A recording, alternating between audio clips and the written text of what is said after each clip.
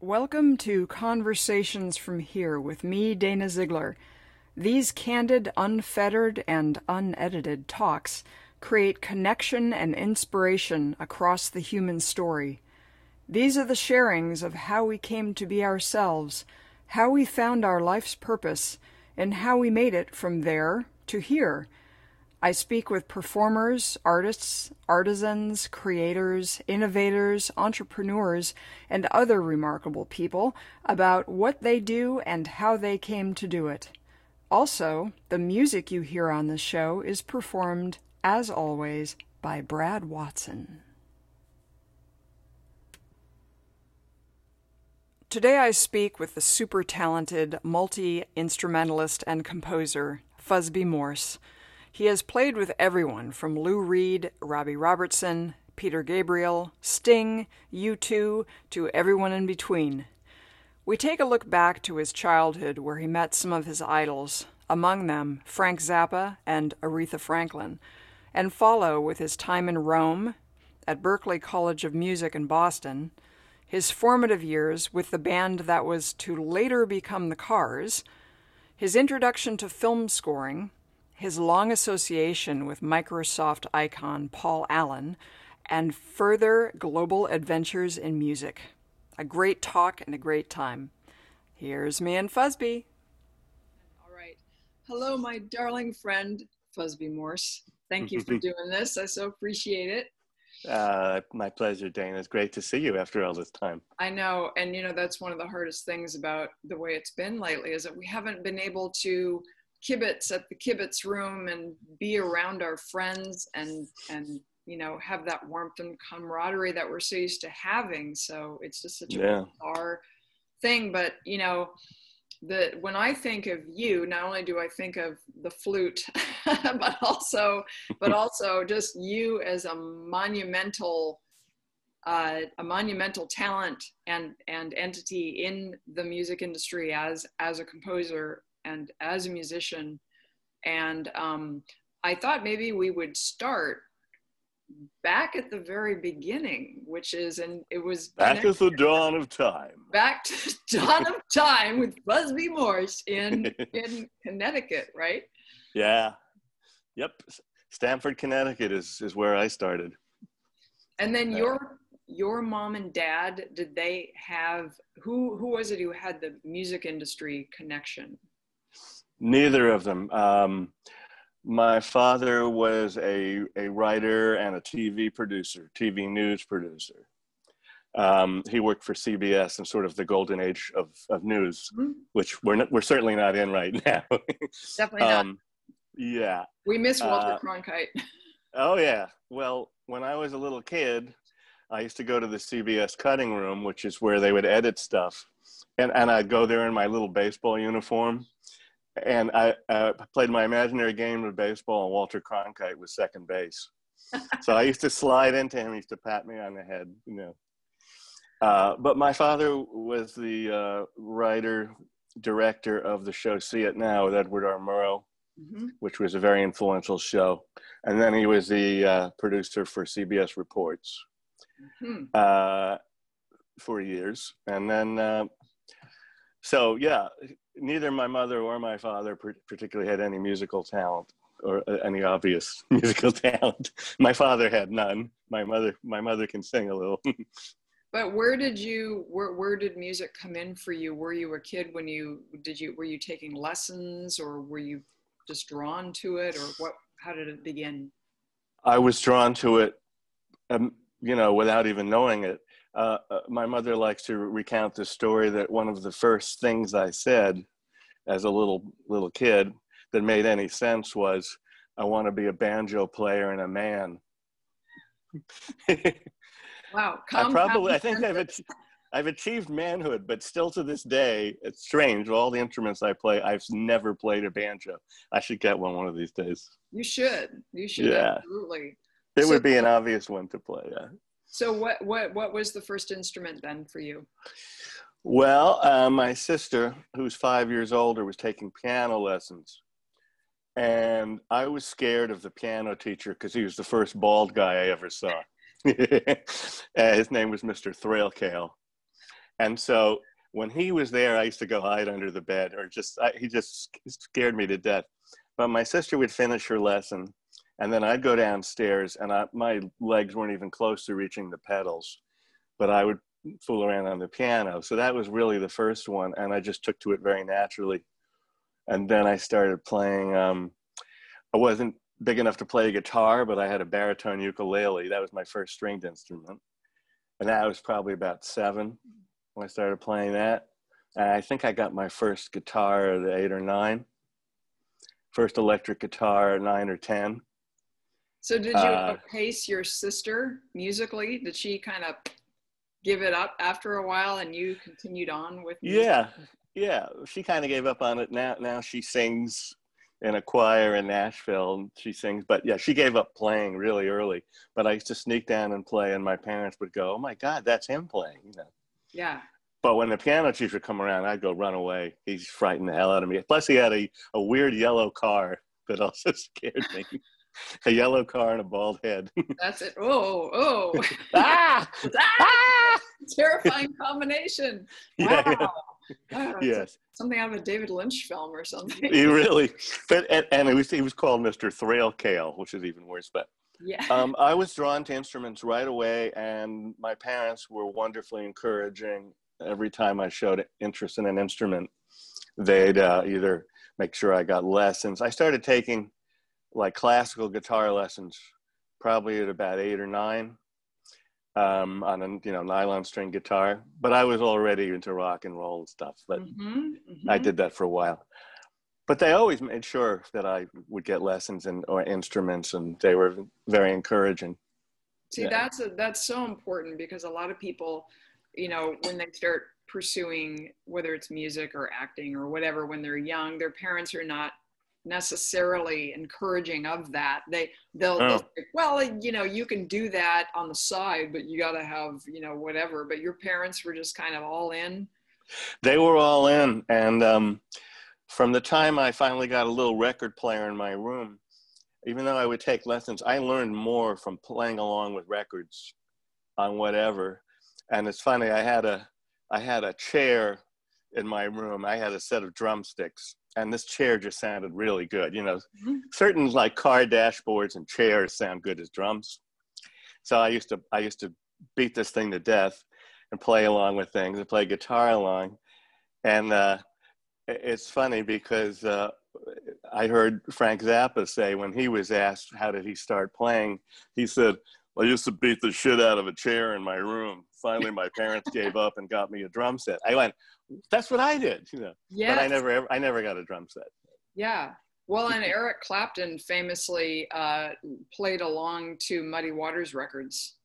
Yeah. It was like his internet, was really infatuated with American blues.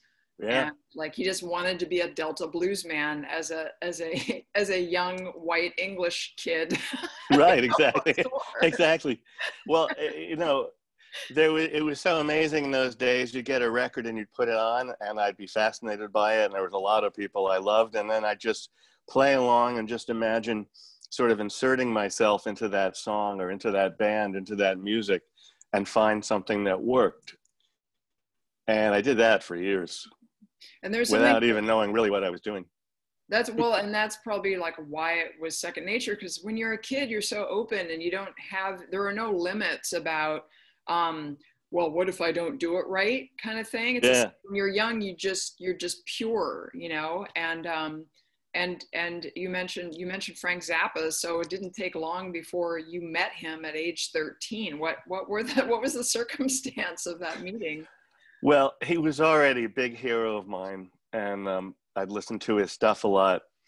And when I was 13, he played in Central Park, and I was just blown away. And I walked up to the backstage area, which was outdoors, so it was just like a fenced-in area, but I could see there where he was. I just walked up to the fence, and he saw this little kid there, and he kind of came over. And, my voice hadn't even changed yet or anything. It was like, "Mr. Zappa," and he just started talking to me. He looked at me like, "Who's this little guy?" But he couldn't have been friendlier. And then he just said, whenever I come back to New York, come say hi, and he played in New York a lot. So that led to a whole bunch of adventures. I got to know him quite well. But I've met many of my heroes. It's kind of like something you're magnetized to someone, and somehow that magnetism ends up causing you to actually meet. Yeah. So I've ended up meeting a lot of the people I really wanted to, and playing with some of them. And Aretha was one of those people, right? Because you got to witness the recording. What is that story? I was even younger when that happened. I had a little band. I was like 10, 11, or maybe 11. And the drummer in that band's father used to play on all these recording sessions in New York. He was a string player. And so he used to do all the sessions at Atlantic Records. And so my little friend Freddie Green and I would get invited to these sessions. And they were almost all Black artists, serious R&B, and we're these two little white kids from the suburbs, So we got invited to the session, which was Aretha, and it was like the house that Jack built and stuff from around that era, around the Lady Soul era, and an incredible height of Aretha. And these sessions were full King Curtis orchestra, the background singers, the Sweet Inspirations, like string players, horn players, all these heavy duty people, and produced by Tom Dowd, who's a famous producer, arranged by Arif Mardin, and Jerry Wexler, all the famous Atlantic people would be there. And we'd be sitting in the control room, and everyone just accepted us being there as long as we were cool. And then a little breaks, we'd go out and meet people and go, yeah, hey, my name's Bruno. How you doing, man? And it was incredible the way Aretha did it, because they would do everything but her at the same time. Mm-hmm. They would do the strings, the horns, the rhythm section, all that stuff. And then Aretha would come and sit down at the piano and do her lead vocal, always at the piano when she'd play along and sing. And every time I'd go out in a break and pass her, she was really cool to us. She was just like, she would have made you a nice bowl of soup or something, She was kind of like Aunt Aretha. And I got to sit and watch her do these incredible vocals and play piano. And that was a lifelong inspiration. I guys get goosebumps even thinking about it.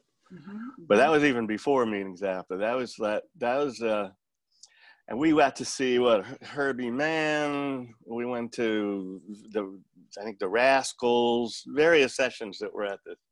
But Aretha's were the most astonishing. Mm-hmm. And then you might have been there that night, but the bass player on those sessions, Jerry Jamot, yes, came and sat in with the Fockers. Mm-hmm. And I said, I was one of those kids who was and they kind of remember, we stuck out. We were these two little white kids, yeah. He said, oh yeah, look at you all grown up. And we had a great time, great reunion, but all those years later. I remembered that because that's how the story came up, that you told me after that night, and you said, who that guy was? And yeah, so yeah, fantastic.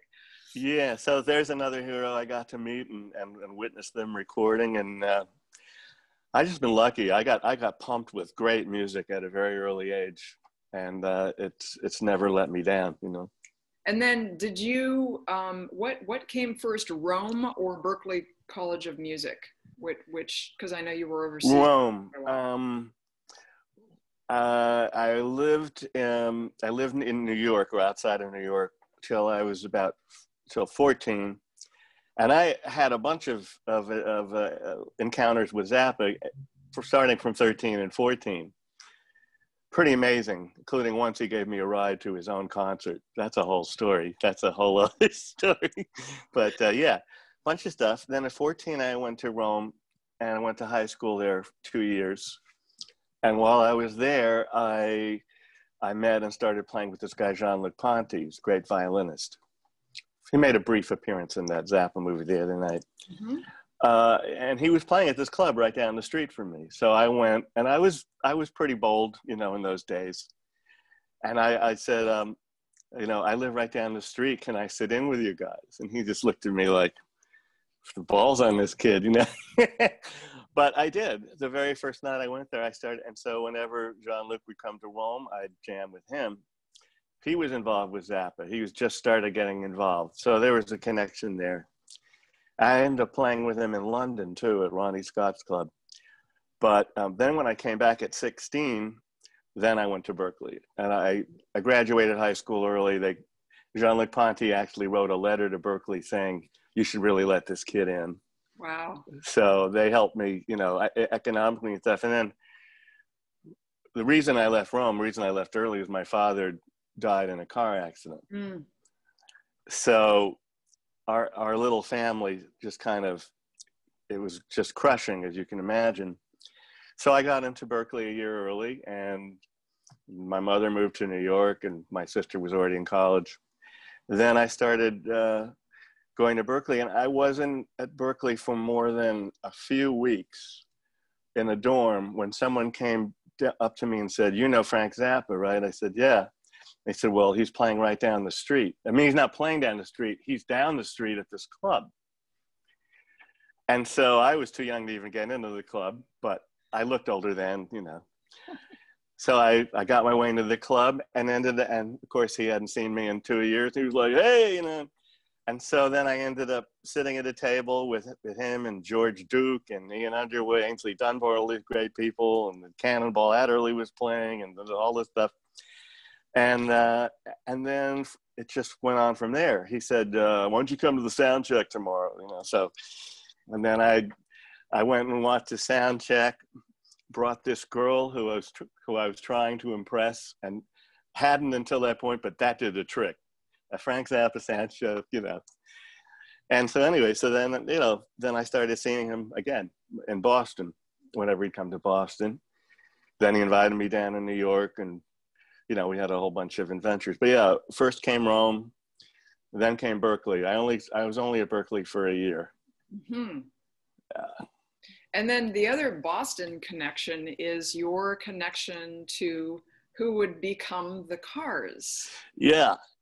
Well, right away at Berklee, I mean, probably within the first week, I met Greg Hawkes, who's the keyboard player of the Cars. And we've been bosom buddies ever since.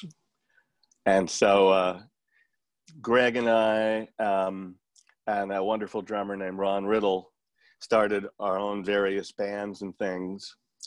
And I was only there for a year, but we all moved out to the classic musician's house in the country where we used to just play, and the rent was really cheap and all that. And then we hooked up with Rick Ocasek and Ben Orr and formed a band called Richard and the Rabbits. So before Greg was a car, he was a rabbit, you know. Actually, for him, between a rabbit and a car, he joined Martin Mull and became a furniture, because the band was called Martin Mull and His Fabulous Furniture. Uh-huh. So my friend Greg went from being a rabbit to a furniture to a car. So yes, so then we had a band with, we merged Rick and Ben with our three-piece. Uh-huh. Yeah. And then we had a great time. And then what happened? Like, what was the catalyst that then you guys eventually did your separate things, and did you come out here, or what happened next? Well, we had a nice run. It was a great band live. People loved it, and we were getting popular around Boston. We did quite a lot of recording, but there always seemed to be something slightly star-crossed in this band. Mm-hmm. An example of which is things were really heating up, and both Rick and Ben's wives worked at Warner Electra Atlantic at the time. And they had heard about us, and so we got invited to play for all of the executives at this, like, clam bake on an island, you know, Martha's Vineyard or somewhere like that. Nantucket, no, Martha's Vineyard, I think. So we thought, great. We're getting every one of the executives are going to hear us all at the same time, and they've all been primed for this. So we went and set up, and we had this beautiful setup in this big field. And meanwhile, all the executives are up one layer up, getting drunk and eating lobster and having, you know, baked clams. And we're all ready to go. And so finally we start playing, Sound is great. Everything is good. The people are starting to like filter down, and all of a sudden it just burst out rainstorm. And we've got all this electric equipment and we're outside, right?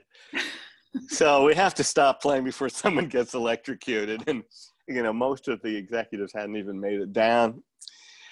And we were like, oh man, how could this? It's such a beautiful setup and the rain. And we're underneath this like tunnel getting dry from the rain.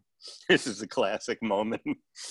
And this guy walks up to us and says, it's really a shame you guys got cut off. And I know you think nobody heard you, but I want you to know that I heard you. You sounded great. So we're all like, oh, I wonder who this guy is.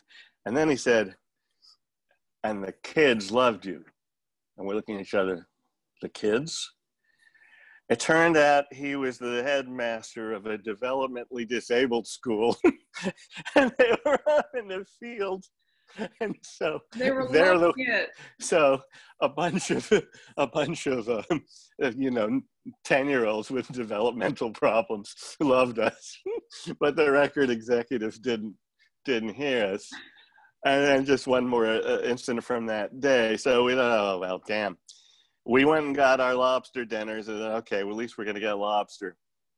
And Ron, the drummer, puts his lobster dinner down on the ground for a minute. And Ben Orr, who was the singer and bass player of the Cars, backs his car up and goes right over the lobster dinner. And Ron's like, this is the one thing we get out of it. And it's glad Ben rolls the thing down. He goes, oops. He goes, that's showbiz. Oh, God. So you lost your lobster. So, yeah, he lost it. Anyway, Ben ended up sharing his lobster dinner with Ron. So anyway, a lot of stuff happened. Finally, there was going to be one more shot. The Warner's people felt bad that this whole thing had blown up. So they invited us to play at an indoor function where it couldn't possibly be rained out. Right. And I was already ready to, I had ready to call it just because, you know, this thing just kept not quite firing. And Rick Arcasik just begged me, just one more gig. These guys are all coming. Just please, just do this one gig. Okay. So we go to this thing. It's at an indoor roller skating rink. And it was a after show party for the band Foghat happened to be. But anyway, so as we enter the building, we notice there's all these metal trays that these women are wheeling around. I kind of wonder, what this thing is, that stuff on the trays. We get all set up. We get ready to go. All the people start pouring in from the concert. And next thing we find out what were on those trays. Whipped cream pies. And everyone who enters the roller skating rink was given a whipped cream pie. And now the air is full of flying cream pies, some of which are hitting our amplifiers and stuff. Here we go. Now just we're going to get as bad as a rainstorm. electric. That was the last show we ever did. So anyway, that's what I mean by star-crossed. We're just about to hit, and these things would happen. And so we ended up playing, and then I left town and I came back. The paper, which was like the Village Voice, the Boston, the real paper, had a thing about this event. And it talks about, you know, the whipped cream pies and everybody's on roller skates and da-da-da-da-da. And the very last sentence was, Richard and the Rabbits, comma, a band, comma, also played. That's it. Okay, that's it. You got upstaged by the cream pies. We were upstaged by whipped cream pies, yeah. But we all stayed friends, and I ended up playing on Rick's first solo album and, you know, stuff like that after. But that was the end of Richard and the Rabbits. Wow. So then did you end up moving away? Did you come to the West Coast? I did. I moved for a while after that. I lived in Bethesda, Maryland, near DC. And the drummer and I both moved down there. And we did a bunch of stuff down there. And it was during that time, it was another year and a half or so went by. And then Rick and Ben and Greg just decided to give it one more shot as a band. And then boom, they sold 6 million copies of their first album. Yeah, what do you know? Yeah. And you were fortunate enough to go to the induction at the Rock and Roll Hall of Fame for the Cars. Which I was. Last year? Was it last year? That was, well, this year has been so weird that it's hard Yeah, to I keep know. track. It was 2018 Mm. and 2018 and that's another story. I don't know if you want to hear that, but Sure. Well, I mean, and that brought you full circle with them to be it able to did. that. It did, and it was incredible. I happened to be in Pittsburgh where my mother lives, and she had just gotten out of the hospital, so I was there to kind of take care of her and hang out with her. And in the intervening years, I'd become good friends and jamming buddies with this character, Paul Allen, Mm-hmm. who's an amazing guy who co-founded Microsoft, Mm-hmm. among many other things.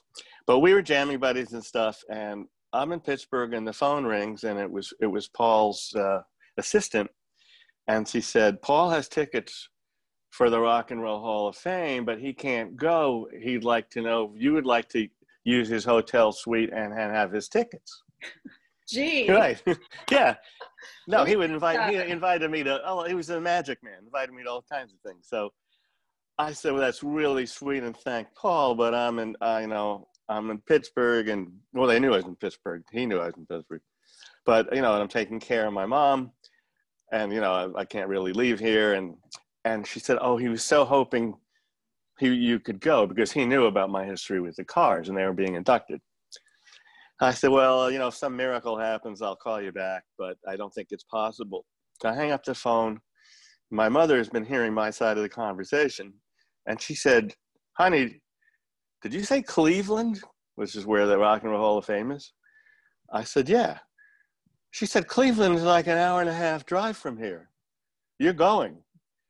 I said, well, Mom, she said, no, no, no, you're going. You can take my car and So anyway, we worked that out, and Julie, my blonder half, flew from LA, met me in Cleveland, and we have this gorgeous hotel suite overlooking the water there. And we go over to where the induction ceremony is. We have these tickets. We don't know where they are. And someone's leading us there, and they keep leading us closer and closer and closer and closer and closer. We're sitting at the maybe third table, dead center from the stage, and the next table is where the Cars are sitting. And Greg knew I was coming. uh-huh. But Rick and there was a real surprise there. So I hadn't seen Rick in a while. We had a real lovey-dovey, huggy, beautiful last time together, and he passed away. Right. Like last year. That was last year. Right. Right. Yeah. So we had a fantastic reunion, and then it was just couldn't have been more lovely, beautiful. So. Well, and you mentioned a very important person in your life, of course, Paul Allen. Yeah. Tell me about adventures with Paul and how you met him. That's pretty outrageous too. God, these all happen. These things all. Your life is you talk about magnetic attraction and how it works, and you are one of those people who has been touched by so many of these people. Yeah, it just keeps happening. It's my inexplicable life, that happened because I have a dear friend, the actor named Michael Nouri. Flashdance, the story, really. Yes. Yeah. We're friends again since I was a teenager. And Michael belongs to the cigar club in Beverly Hills. I used to go there sometimes and have a cigar with him. So he had given a CD of stuff I had done, I was working on, to another guy at the cigar club who I didn't know. And I was driving in the valley one day in traffic, and I got a phone call. And the guy says, hi, my name is Chris. You don't know me. I'm a friend of Michael Nouri's from the cigar club. I heard your CD. It's unbelievable. I would love to meet you. And he said something about Paul Allen, about how he does stuff with, and that didn't really register. I knew who Paul Allen was, but I didn't quite get it. So I went and met this guy at the cigar club one day, and he said, your stuff is incredible. How are you thinking of publicizing it? And I thought, well, I've encountered or played with all these various people. I thought, rather than any blurb a publicist could write or something I could write, just to get some quotes from people and the people I'm thinking of are Peter Gabriel and Bono and Neil Young. If I could get like three great quotes, I think that's all I need. And so he opens up his laptop, and then there's a picture of Peter Gabriel and him on a boat somewhere. And then he goes and flips through the thing, and there's Bono, you know, with this other guy I didn't know. And he said, I don't know Neil Young, but I know these other guys. And I'm kind of going, what is this? You know, and it turns out he was sort of a social director and good friend with Paul Allen. Mm-hmm. So he said, you know, Paul's got to meet you. He's a huge Jimi Hendrix freak, and I had done some Hendrix stuff on there. And he said, I said, sure, I'd love to meet him. Yeah. So cut to the NAMM show in January, where there's like 110,000 people mm-hmm. in this huge mass. And I happened to be there, standing there with the same guy, Michael Nouri. And he gets a call. And the call was, do you by any chance happen to know where Fuzzy Morse is? And he said, he's standing right next to me. Why, which I was. I do. Yes. And so he hands me the phone and he goes, hi, this is Chris. Remember we met at the thing?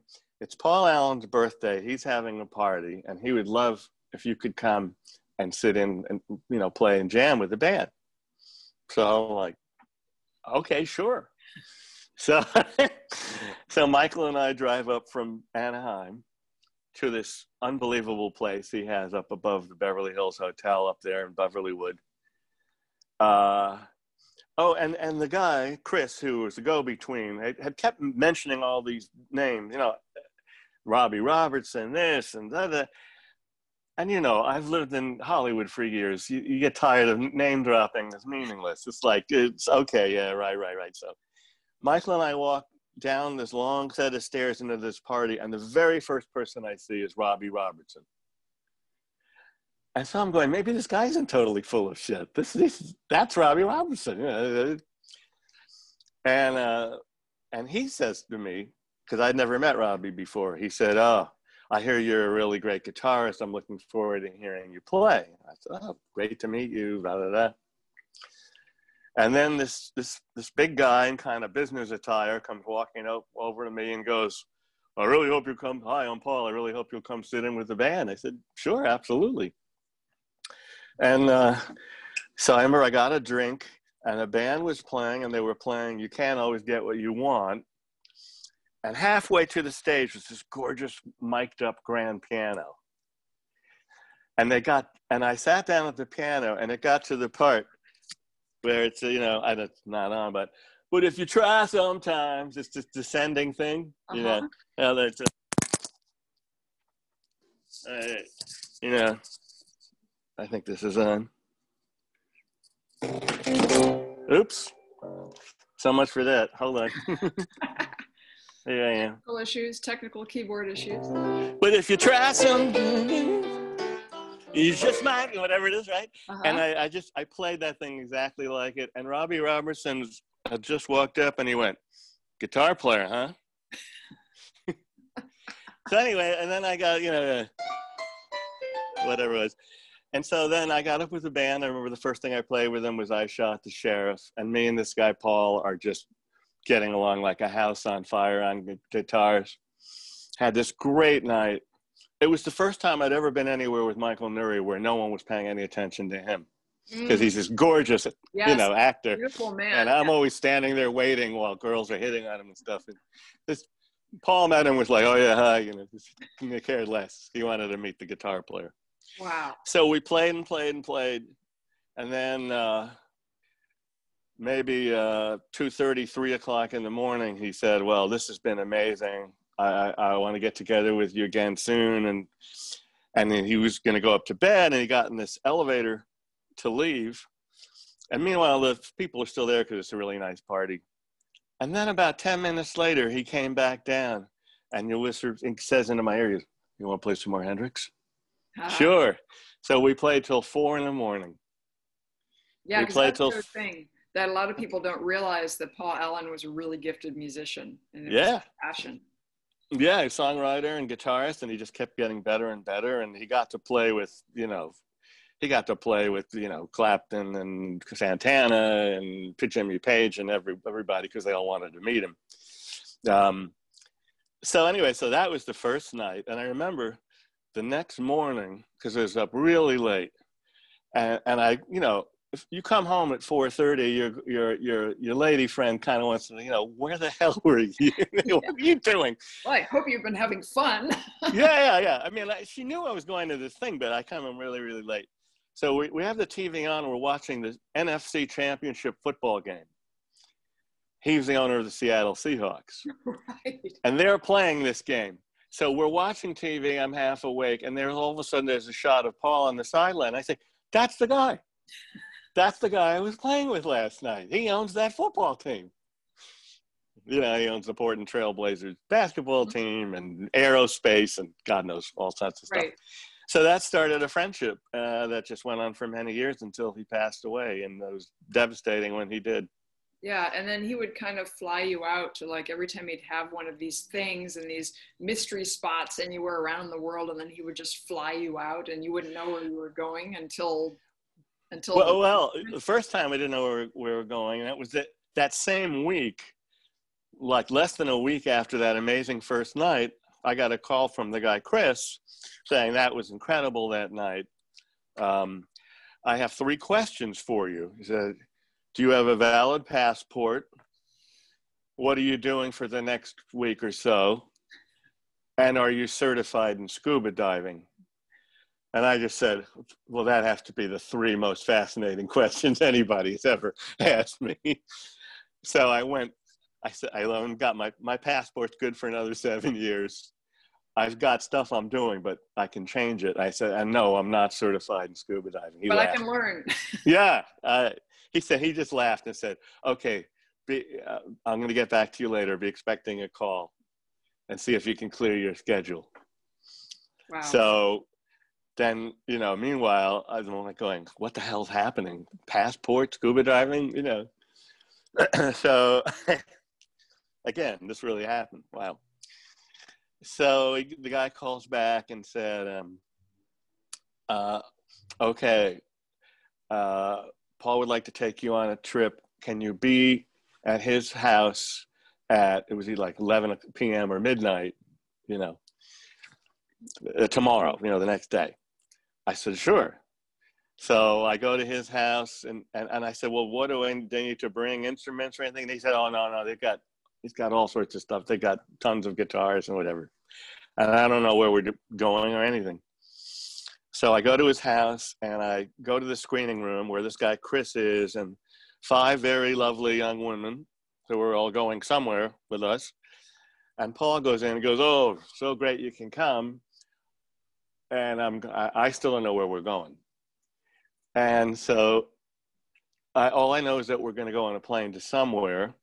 And then he says, well, we're going to go to the Cayman Islands, but the weather isn't right there. So I hope that's okay. We're going to go to Cozumel. As you do. Right. Sure.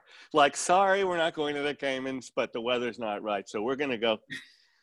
So got in this gorgeous private plane with a very small group of people, like 8 of us or something. And then flew to this trip that went to Cozumel, Belize, Tulum, the Mayan ruins of Tulum, but spent about a week on this gorgeous boat of his, with occasional stops on land, jamming, eating incredible food, and that's where I really got to know him. And so this was the first trip of that first trip thing. And it was the first trip. You're thinking, what did I do in a past life? No, it was amazing from beginning to end. And I had these kind of Pink Floyd pajamas, you know, with a prism, you know, like the Dark Side of the Moon prism on them. And it was morning, one of the days I got up, and Paul came walking out. I was sitting there, and he said, you're always about 5 feet off the ground, aren't you? Or something like that. And then he walked past me, and then the guy, Chris, told me this later. He said, Paul said, Fusby's got Pink Floyd pajamas. I can't believe it. Like he was And so, meanwhile, from the ship, I ended up calling Julie and going, we got to find him a pair of Pink Floyd pajamas, which my mother had gotten at Target for $20. And here's this guy with billions and billions of dollars.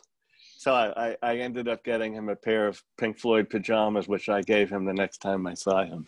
Which is what it's like. That answers the question of what do you give the guy who has everything? Yeah, the guy who literally has everything, a pair of Pink Floyd pajamas. And then all this time you have been doing sessions, right? And playing with the touring with various people and working with various people, touring at times, doing recording at times, being in various bands. But that was the start of those trips. And then from then on, when we get invited to a trip, we'd at least know where it was. And then Julie got to go, which made her much happier. Mm-hmm. But he took us to Super Bowls, 3 Super Bowls, 2 of which his team was playing in. Incredible 3-day, his 60th birthday in New Orleans, you know, and it's always an amazing group of characters at all these things, you know. He collected musicians, you know. Collected people. Did you meet in the course of these Paul trips? Were you meeting more of your heroes along the way? Oh yeah, and playing with them. Mm-hmm. At every one of them. Yeah, I remember the trip to New Orleans. We're in this gorgeous hotel and we're out having a drink in the courtyard. And the first person I saw, I had to that's who I think it is. It was Nick, the drummer from Pink Floyd, Nick Mason. Mm-hmm. And then it would be like, oh boy, what a color, Derek Trucks, who's an incredible man, his wife, Susan Tedeschi. Mm-hmm. They were regulars. Robbie Robertson was a regular, Eric Idle from Monty Python. And then brilliant tech people, you know, and then Bill Gates is over here, and Steve Wozniak, who's the co-inventor of Apple, and there'd be the guy behind Game of Thrones, you know, George Martin, the big, him, you know, and then Jeff Goldblum, the actor, and and one great musician after another. Lots of heroes, And so, he'd host these amazing parties and these boat trips where we got this invitation that was in the form of a treasure chest. An old, gnarly, beaten up treasure chest, really heavy, you know, and you open it up and there was all these little lacquered things, and it was inviting us for, you know, a trip to the South China Seas, to Vietnam and Borneo, and, you know, all these stuff like that. So then we would know where we were going a few months in advance and have time to get ready for it. But then there'd be these quick surprise ones, like, and the whole time I knew him, that would be happening. Wow. I mean, talk about being, I mean, that's magical stuff. That's an incredible association. And what a gift. And I go from wondering how I was going to pay the light bill to the total lap of luxury, and then back with nothing in between, which is my life has been like that, you know. Yeah. You're like staying the Four Seasons in Hong Kong or something, and then you come back and you're like, oh, I need to pay my the Peninsula in Beijing, you know, one of the greatest hotels in the world. I still have the slippers from there because I love them so much.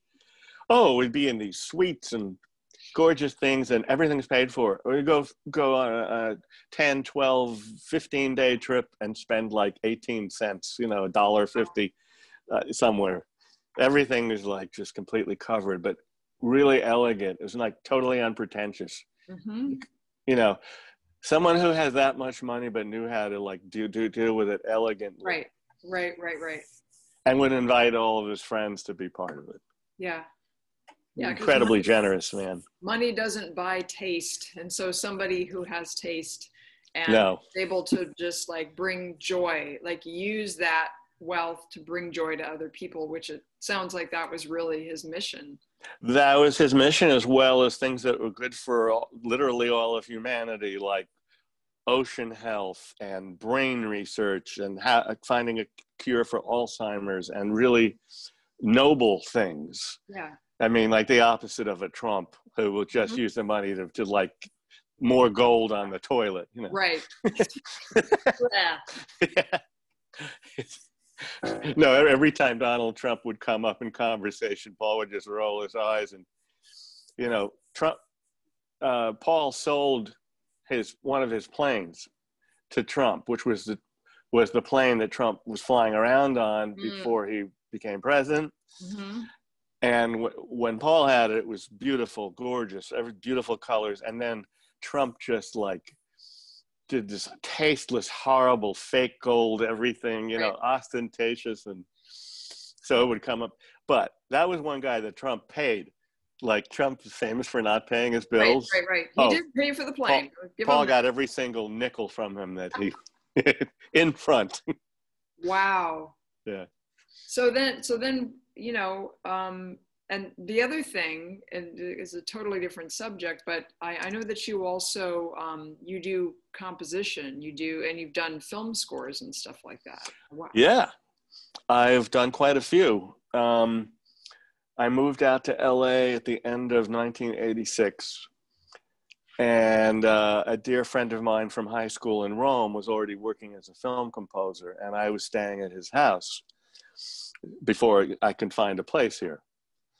And I hadn't been here a week when he got offered a film score. He didn't want to do it because it didn't pay enough. Like, it paid $5,000 or something. Right. And he was like, you know, whatever.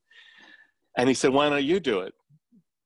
I said, I've never done a movie score, you know, and there are a whole lot of stuff. He said, oh, I'll just, you know, you have to learn a lot about timing of things. Yeah. And it was I had to do it very quickly. It was a movie called Dolls. And so I got thrown into the deep end, and my friend Richard Band coached me through it. I never even met the director, who was working on another movie in Europe at the time. So usually, you know, you and the director. So I just had to do all of it. And luckily, the director was thrilled with the music. He was very happy with it. Then all of a sudden, I was a movie scorer. So I did about, I think, 9 features probably. And then I also did a bunch of stuff like Comedy Central series and episodes, animation. And I had much more fun doing comedy music than like horror movies and, you know, the stuff you do when you first start.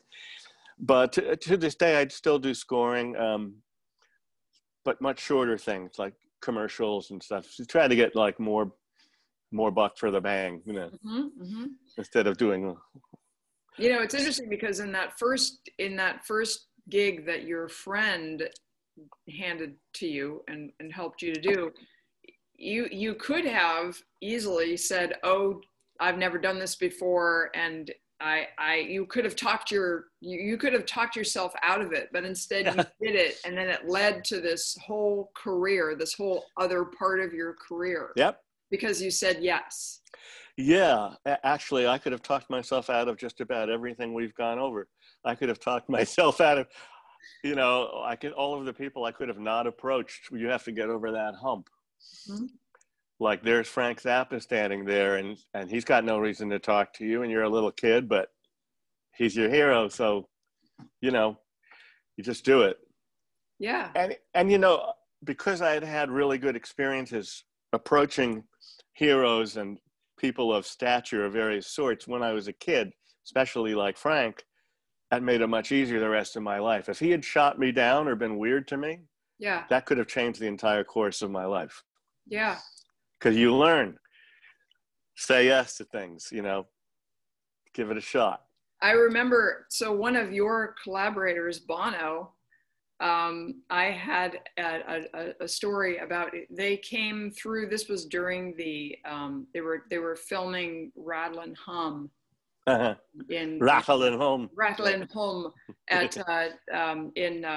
in Tempe, Arizona, and I knew they were staying at the Biltmore Hotel, and I was there. This was in Phoenix, and I was walking out to the parking lot, and I saw Bono standing all by himself. He was waiting for whatever, and he says, "Excuse me, you haven't seen a limo anywhere, have you? You know, have you seen a limo anywhere?"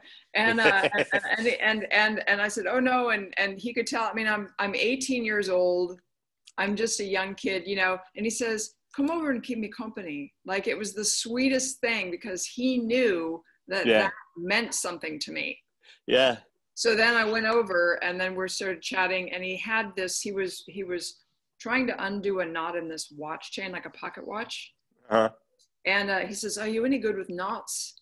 And I said, "Sure." And I could tell the moment he knew that he would trust me with this, he put the watch in my hand, and his manager, Paul McGinnis, came up, and they started talking, and he introduced me to him.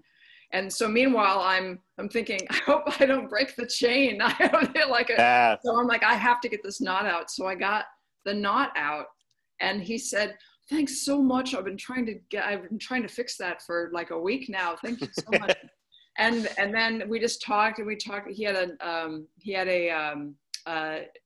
Native American silver, and it was a silver and turquoise star. Yeah. It was Navajo, and my parents collected Native jewelry, and I said, "That looks like Navajo." We started talking about that and whatever. So like, I had this amazing conversation that lasted for like a half an hour while he was waiting for his limo to take him to sound check.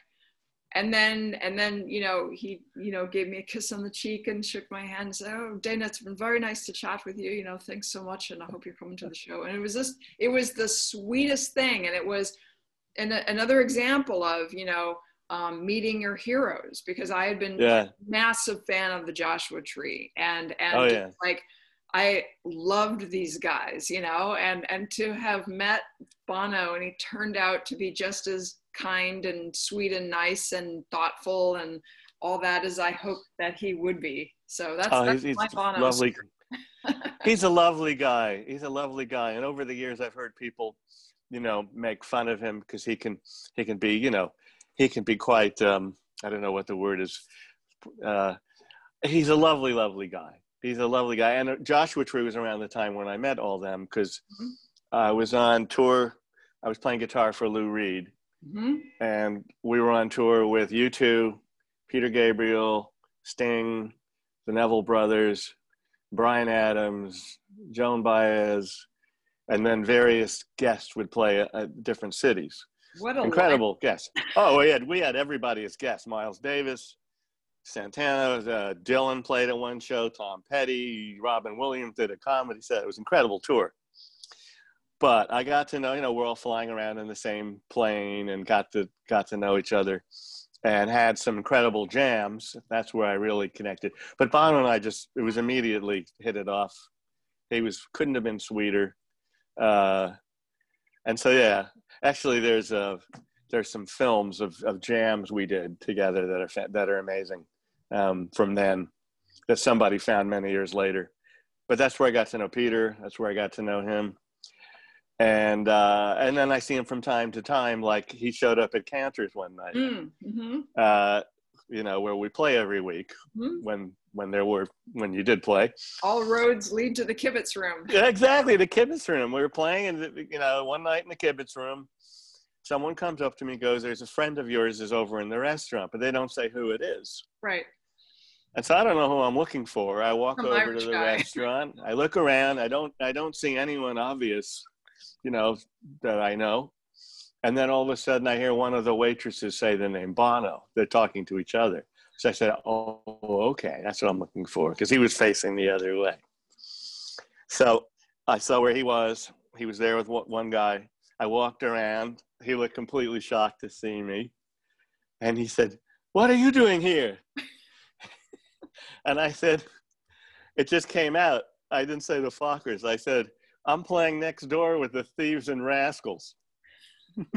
Thieves and Rascals, we play there. He said, "Thieves and Rascals." And then right then you could hear the band. And as Dan Rothschild is fond of saying, the Fockers go from magic to tragic, and, you know, very quickly.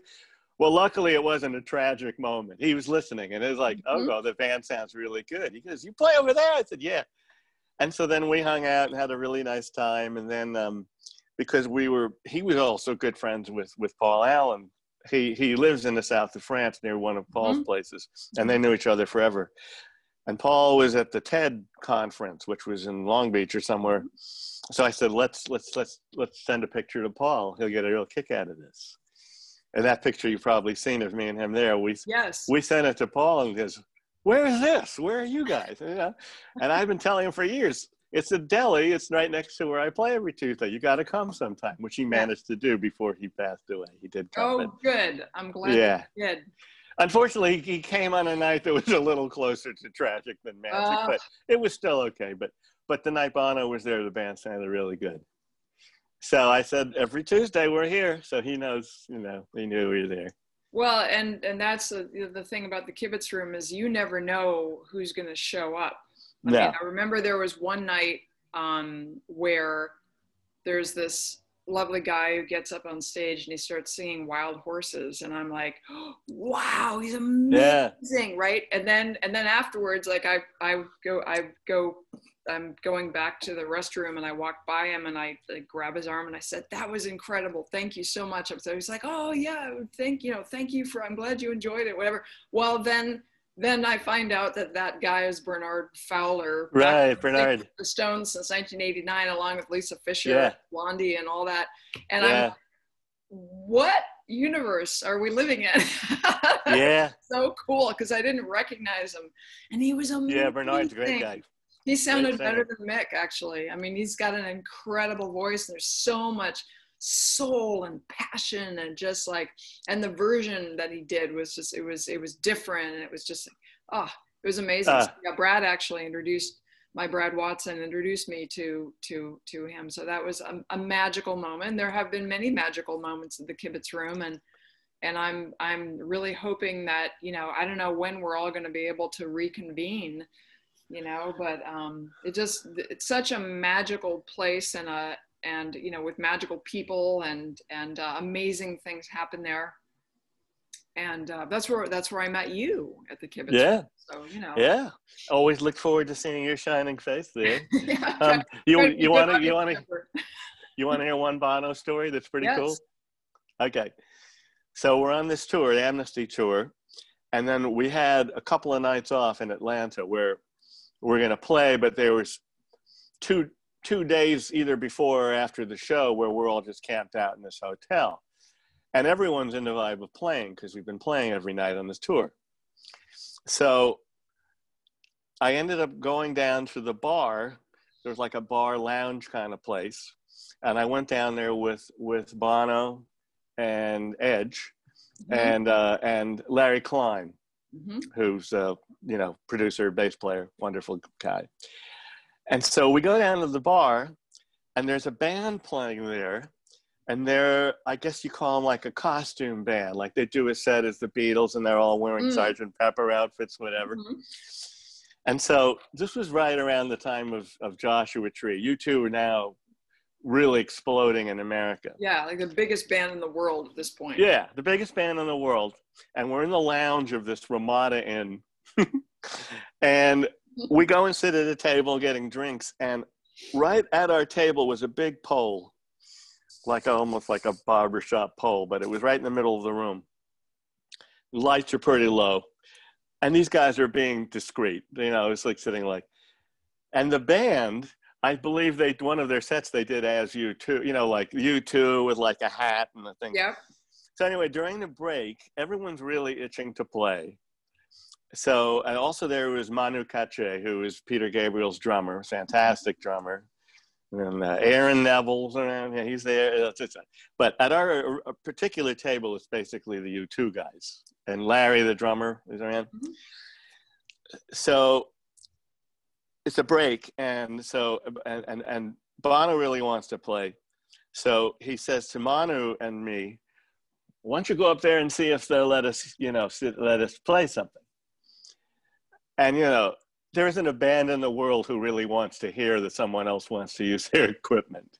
Right. So for these guys, this Ramada Inn was probably the best gig, they've had it in months.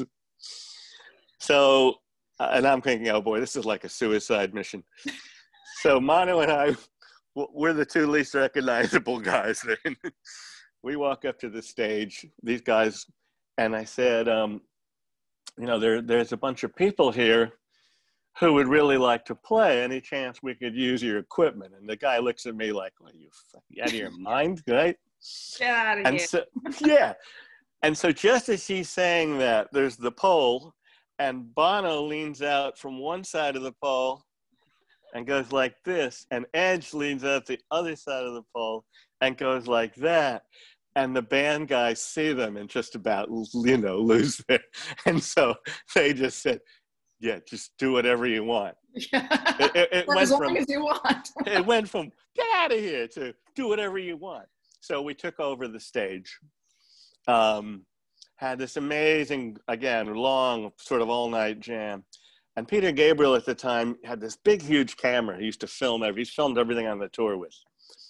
So we got up, and first it was Manu, fantastic bassist named Fernando Saunders, who was in Lou's band with me, and Bono, and Larry Klein on bass. And then eventually the U2 drummer, Larry, got up. But we just started playing all this stuff, and this place is just like, word is filtering out. Oh my God, the Ramada Inn Lounge has never seen so much action in its life. Yeah, they've never seen it.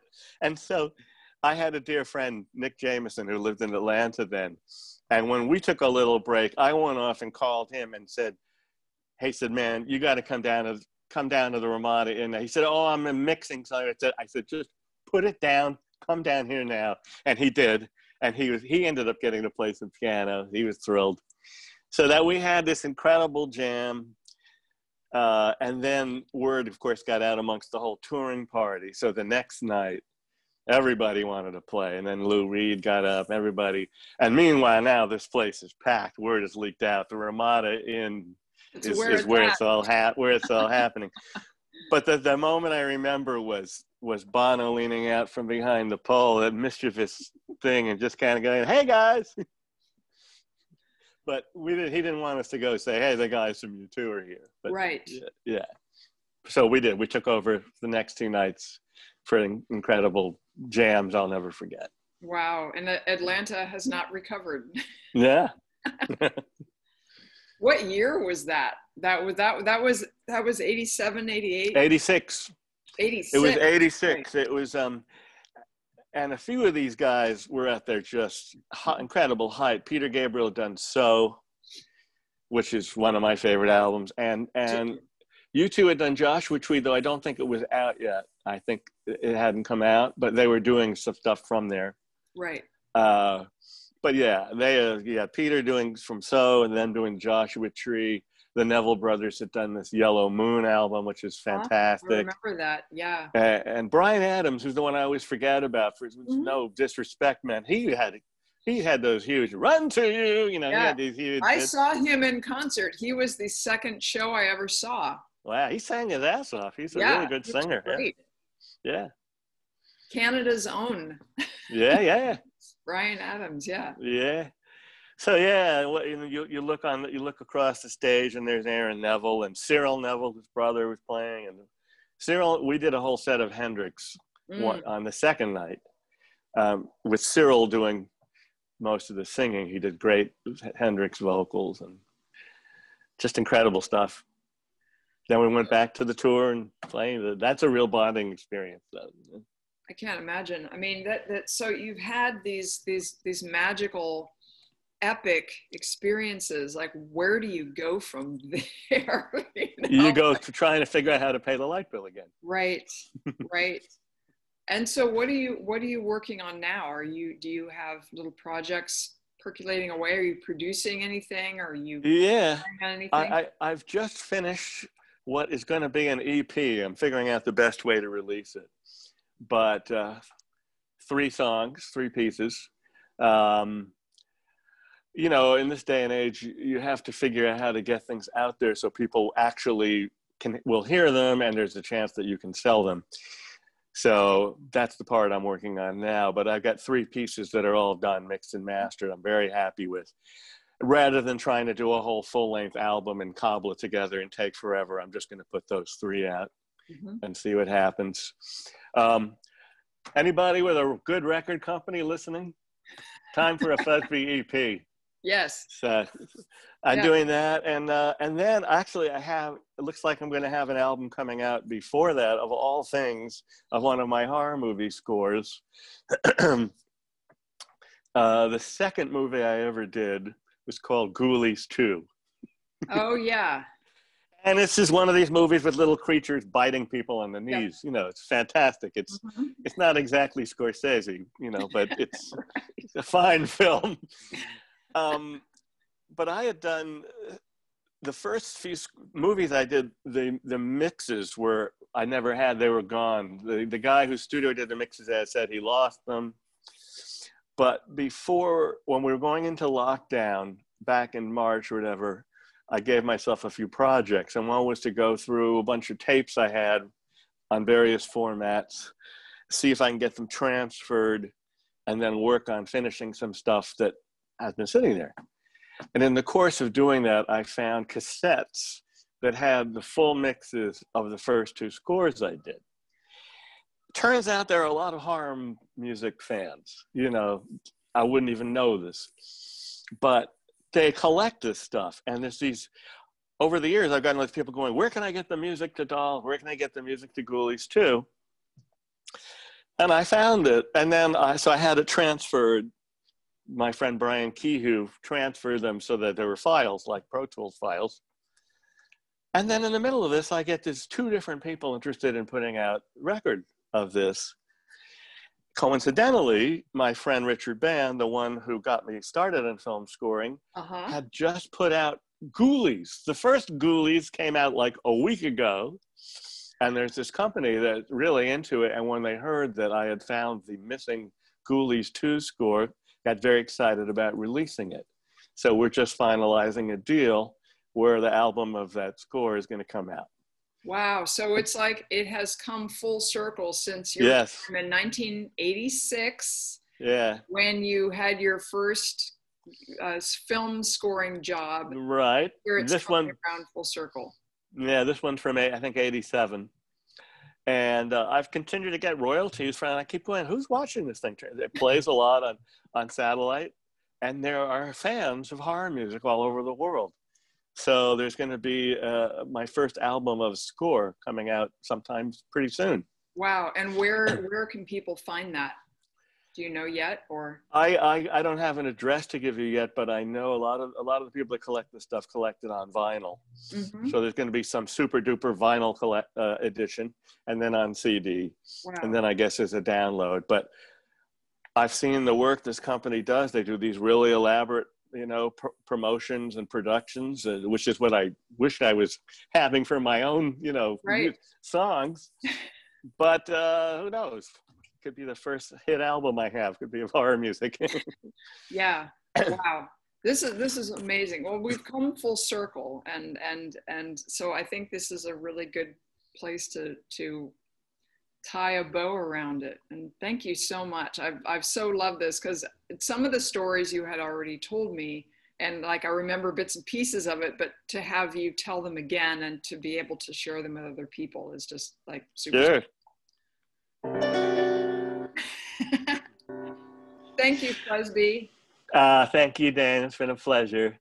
And hope to see you in the actual human flesh before too long. And absolutely. That was the delightful Fuzby Morse, raconteur, musician extraordinaire. It was a great, great time catching up with him. I hope you enjoyed it. And since we're celebrating Fuzby today, I wanted to end the show with a track from him, a recent track called A Lie is Just a Lie. I hope you enjoy. And until next time, take very good care of each other, take good care of yourselves, and I'll see you on the other side.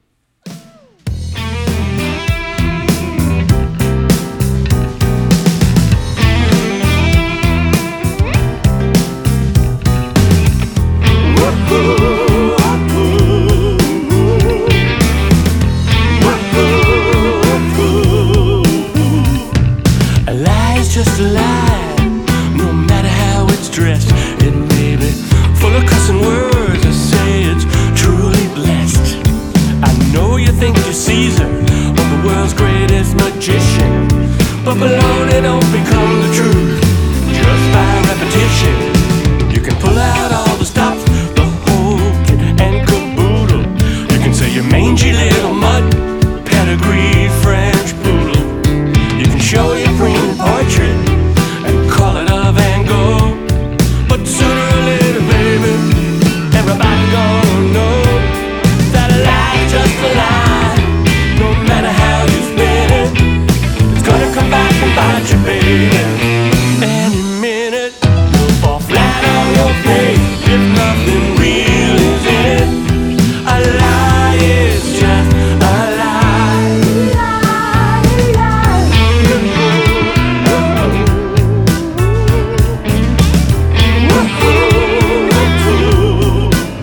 You bring out the worst of everyone. You're spreading such ill will. Your smile is as phony as an $11 bill. There ain't no music in your word, no poetry or rhyme. Instead you leave a trail, just like a snail leaves a slime. 'Cause a lie, just a lie. No matter how you spin it, it's gonna come back and bite you, baby. Any minute, you'll fall flat on your face if nothing real is in it. A lie is just a lie.